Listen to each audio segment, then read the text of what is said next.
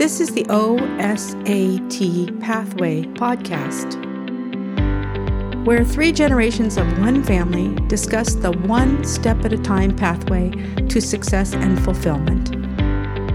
Joining us, our recent college graduate, Donnell Davidian. Donnell's grandfather, real estate developer, Burl Gann. Burl's son, human resources manager, Matt Gann. Burl's daughter, medical sales and training manager, Lisa LeClaire. Insecurities. Everyone has them. This show, we discuss what to do about your insecurities. Knowing yourself and identifying your insecurities is critical to overcoming them. Should you show your insecurities? How to draw strengths from your weaknesses. Learn that being prepared and visualizing can be helpful. And lastly, self-awareness. How being who you are and just being yourself is essential to your success. Here's episode 4 on the OSAT pathway.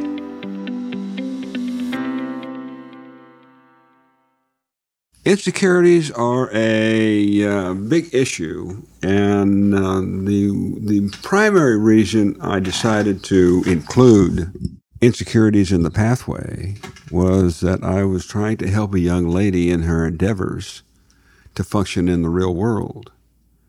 And my experience with young ladies, including my daughters and other young ladies that I've seen throughout my life, they are full of insecurities, and most of them are silly.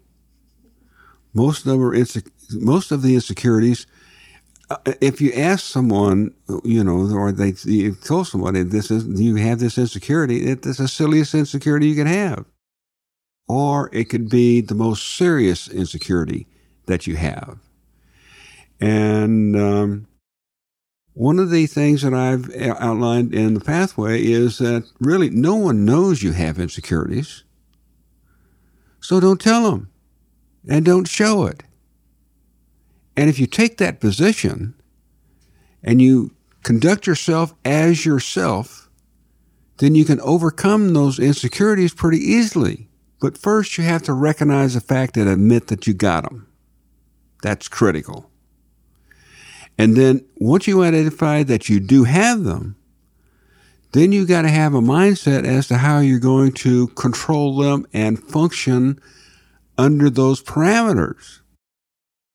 Insecurities are factors that show up at the most unopportune time, particularly if you're reviewing for a job or you're doing something real important, and all at once you begin to feel insecure about something that is, oh, my hair isn't right, or I got I've got this going on or that going on, or some silly issue that doesn't mean anything.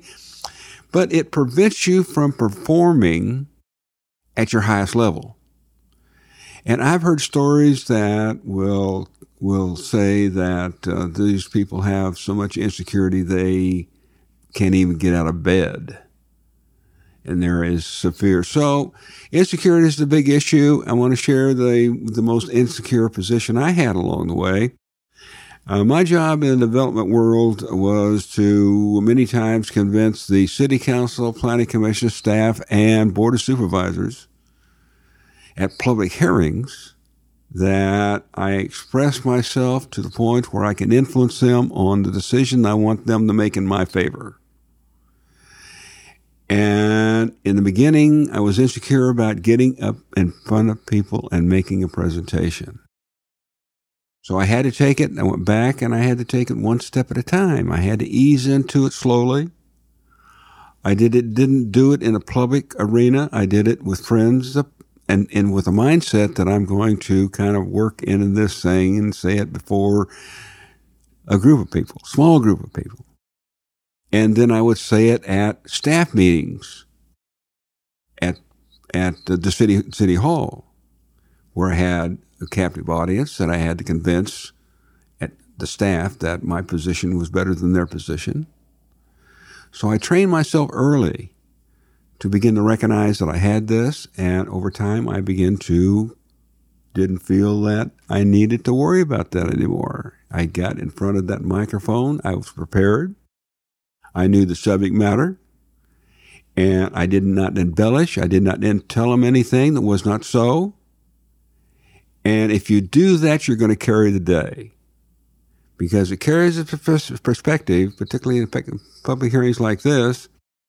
If you tell it just the way that it is, you're going to be okay. And if you understand that, as far as your insecurity is concerned, it goes away. You don't have it anymore.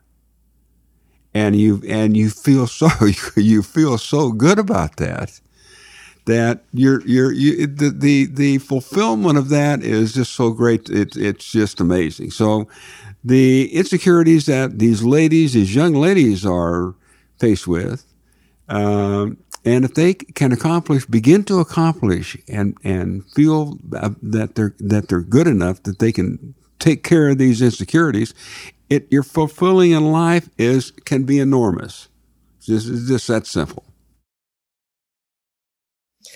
So my take with insecurities, I really like this topic because I feel like I was very insecure in high school, like probably most females were in high school, but I just always felt like I wasn't very smart compared to everyone else. And I used to actually want to be a lawyer in middle school. That was when I started that idea. And then I just told myself, I'm not smart enough for that. It's too long of school, too expensive, no way.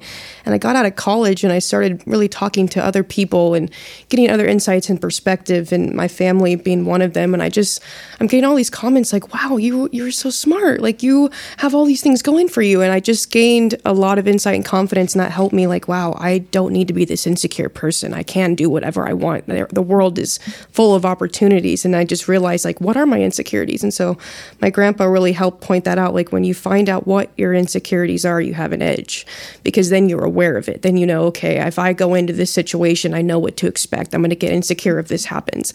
And then also being able to read other people's insecurities and go, okay, maybe I don't want to bring this up with this person because I know they're insecure about it. But I definitely think it's extremely important to just recognize what your own, because I think another thing I got from my grandpa was when you have hesitation, you're searching out for out of context words, a dead giveaway that you have insecurities. And I think also to be careful with who you share them with. Lisa was really big on that, to rise above them, to gain confidence that you need to proceed, and to just be really strong and in yourself, like believe in yourself. I think that's another thing too, is just being able to go, you know what, I have these certain insecurities, but everyone has their own insecurities, and mine are not worse or better than anyone else's. And just being able to see that and turn them into strength. Matt pointed that out to me, is don't look at them as a weakness, just turn them into something that, it's strong. But yeah, I really like this one because I just think that not everyone talks about them. They're like, oh, let's not talk about the insecurities, the touchy subject. And it's like, no, let's dive into them. This is only going to make us stronger and better. Yeah, Lisa, we probably remember this, all the dinner table chats we had with Dad, where I remember him saying, turn your insecurities into a strength. And that was one of the mentoring points along the way. You probably remember that. Mm-hmm. Yep. But that's where that came from, is from your grandpa, is identifying. And a lot of it has to do with self-awareness. Know yourself and know what those issues are. What's your take on this, Lisa? Well, I would like to represent all the insecure men in the world. Absolutely. In all fairness, it's not just exclusive to women. And I can say that with authority after 30 years in corporate America. We all have them, and men are not, excluded from that at all. Not immune. Absolutely.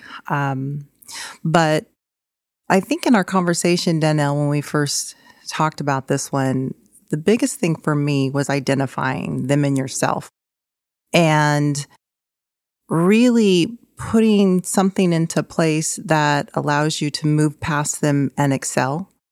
And I think all of us can get caught up in some of that, whether it's public speaking or you don't think you're smart enough or, pretty enough or whatever it is. But look at it in a way that you can really empower yourself to move forward. And for me, what always worked, if I was feeling insecure about presenting something at a meeting or whatever, is I would just spend a whole lot of extra time preparing, and I would visualize myself being successful in that meeting. Everything that I would say, what I was wearing. I mean, everything. So I had so much confidence in my head and whatever it was I was feeling insecure about, that that's the only way it was going to go in my mind. And that is how I have approached a lot of those insecurities, is looking at it in a way, figuring out how I was going to nail it every single time. And I don't care if I was playing sports or, in a meeting or whatever that looked like. It's, you've got to figure out what's going to work for you to move past it and to be successful in that. And visualization is one of the things that helped me with that. Mm-hmm. And for me, I realized if I don't look good, I don't feel good. So if I feel like I look good, I'm confident, I feel okay in my skin, I feel a lot better. But if I'm wearing sweats and a sweatshirt, I don't feel good, I'm not going to be very confident with whatever I'm doing. And so for me, that's definitely been something that I found that works. Absolutely. And, when you look at an attorney, whether it's on TV or in real life, they are dressed to the nines. Oh, yeah, they look good. Because they've got insecurities, yeah. and that's half of it. Go buy that new suit. Mm-hmm. You've got to look the part. Yep. You've got to look that part and feel confident and comfortable. I don't care if you're a man or a woman. Oh, that's just a human nature. You need to have that. Mm-hmm. Yeah, drawing strength off your weakness is something that if you use on a daily basis, because there is strength and weakness. If you recognize it, you can draw strength from capturing and taking care of the weakness in itself. So that's one of the things I taught my kids early on. Draw strength from your weakness. When the growth and the fixed mindset, Matt, you really dove into that. I like that a lot. Yeah, not to go too much on a tangent, but the growth mindset versus a fixed mindset is basically the model that you have the opportunity to get better at something, to learn more, versus a fixed mindset that says, well, I can't do this. I'm stuck, right? Yeah, and, I think it's important to point out the detriment that insecurities can have, because in my experience, insecurities can drive behavior, and behavior that is often derailing or just toxic or paralyzing. Any of those are not ideal. And when people have insecurities, as at least alluded to, go buy the $9,000 suit or whatever it is that you need, because they're trying to cover something up. That's probably pretty benign on the scale of ways that people can react to their insecurities. But dealing with, let's say, an insecure boss can be an uphill battle. There are people that don't want you to outshine them because they're insecure. There can be insecure behaviors that as individuals we might exhibit, that if we're not fully aware of our insecurities, we don't really know that's why we're doing what we're doing, but they can be very damaging to productivity, performance, relationships, to just about everything that's important, everything that we discussed today. And so I think the downside of not dealing with them can absolutely be detrimental to succeeding in life, because you just end up making poor decisions, and you can push people away. Projects can fail if you're insecure about asking for help. You don't ask for help, and the project fails because you're insecure. People might not know what you're talking about because you didn't ask for help. You know, see where this is going. Then you're not going to succeed. So understanding, hey, if I'm insecure about this, maybe what I need to do is need to go ask for help. Reach out to my network, to my relationships, and say, hey, I don't understand this. Dad, you didn't know how to write a program, a computer program. You didn't know how to write a computer program. You were talking earlier about your business, about writing. You didn't know that, but you reached out to somebody, and that's okay to say, I don't know how to do something. Yeah. Well, that's what success is all built on. That's this whole thing. Is reaching out to relationships and reaching out to mentors and functioning in the environment and taking care of and being who you are, being self-assured of who you are and how you're going to function and do it correctly and straightforward and honestly. They can't beat you. Just that simple. Yeah, I remember telling Danielle that I've never walked into a room and been the smartest person. Never. But I try to walk into every room being the most prepared person. And that will go so much further than being the smartest. Yeah. And it just one of those things. And maybe that's a reflection of my insecurity, is that I'm going to walk into the room and not know what I'm talking about. And so, to overcome that, I prepare. And Lisa mentioned that, doing your research, doing your homework, being prepared. So they're definitely important. Well, I think as a young person, too, you have an edge if you're able to find yourself and find who you want to become and who you want to be.